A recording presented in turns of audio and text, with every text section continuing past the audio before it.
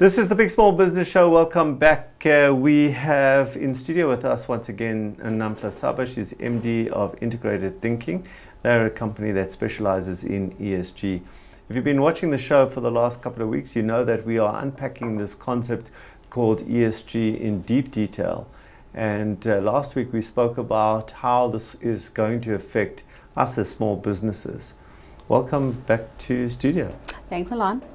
Today I want to ask the question around record keeping. So if we're going to integrate into a larger corporate supply chain and they're going to say, well, are you ESG compliant? We're going to have to prove that in some way.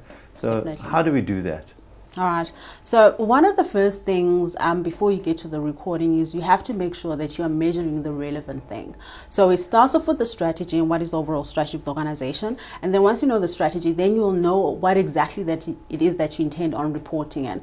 And so collecting data just for the sake of collecting data is not what it is that you want to do. And so number one, you have to ensure that you're collecting the right type of data. So for example, when it comes to the social, for example, when you're looking at human capital. So what are your policies around those? Those would be policies that will potentially be recorded in your minutes and then recorded in the actual policy itself. And then when it comes to the environment, yet again, you will have your waste disposal policies that are all coming through. And what you'll realize about ESG is that a lot of it starts off from a policy perspective and then it gets to how it is that you actually implement it. And then so number one, as I said, you have to make sure that you're measuring the right thing. And number two, secondly, which is very important, is you have to make sure that you've got the supporting evidence to it.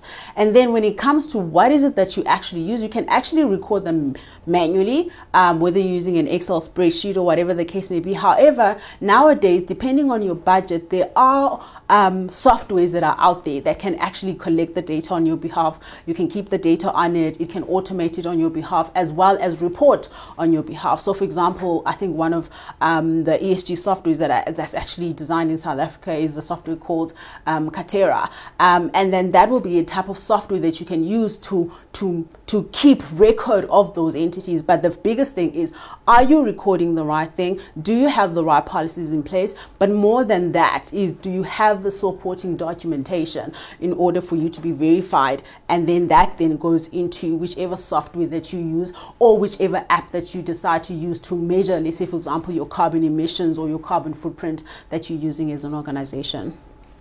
Nampla, thanks so much for that insight. And what I'm hearing here is that we need to start recording now and starting to get almost recording fit for ESG. So start today. That's it for the segment. I look forward to next week's installment of ESG with Nampla Saba. And we'll be right back straight after this.